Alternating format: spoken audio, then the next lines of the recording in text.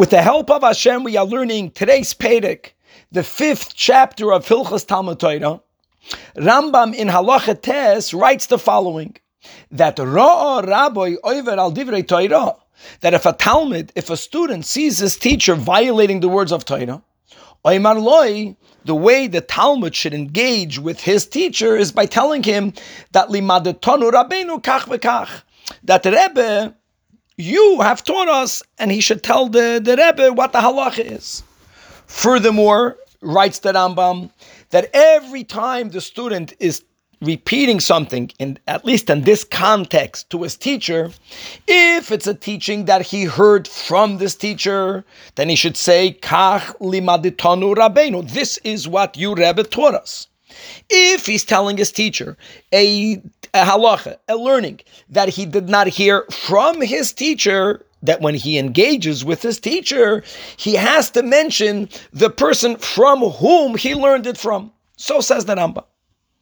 Now, says the Rebbe, this is primarily from Likutei Sichos Chelik Lamed Vav, page 180, is that Bechlal, the concept of repeating a teaching in the name of the person from whom you heard it, number one, it's a segula that brings about the redemption, right? That's a Mishnah in Pirkei Avos, that kol ha'omer davar b'shem omerei mevi geula la'olam.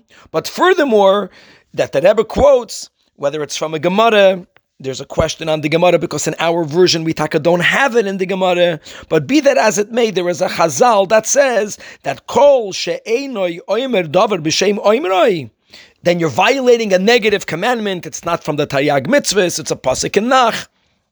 Al tigzoil dol, don't steal from someone who, so to say, is impoverished.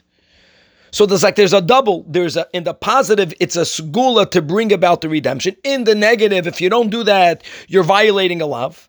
But the Rebbe points out that the Rambam is quoting this concept of telling your teacher the teaching b'shem the person who you heard it from in this context. Meaning that if the Rebbe is doing something which is against halacha and you want to confront him in the most respectful way, so you tell him that I heard from so-and-so, and you tell them the halacha, and then it's self-understood that halacha is actually contrary to the behavior, to that temporary behavior of the person's teacher. But the Rebbe is asking, why don't we Bechlal always have that expressed? There are many Tanoim and Amoraim that taught certain teachings, even though these are teachings that they did receive from their teacher. We don't always find that you quote the Shem Oimrei. Now here it's different, we understand that, because here the person is confronting his teacher, so here you have to say from whom you heard it from.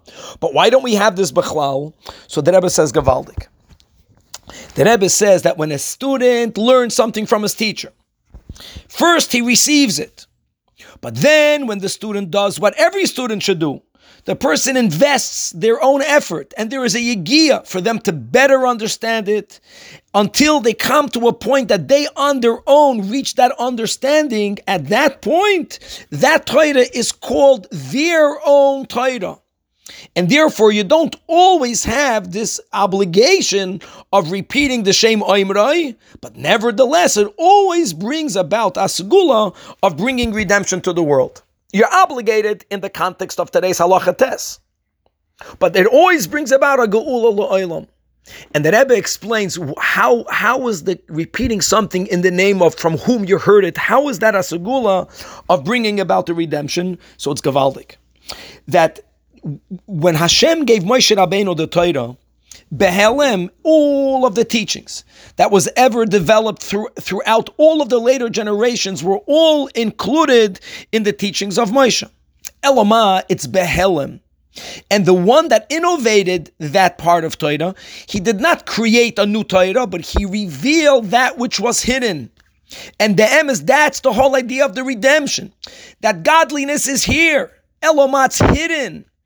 And when a person is quoting the Shem Oimrei, which is really bringing out that which was Behelem came Bigolui by so-and-so, this brings about that godliness, the emes, which is Behelem, will also come to the forefront, will be revealed with the coming of the redemption.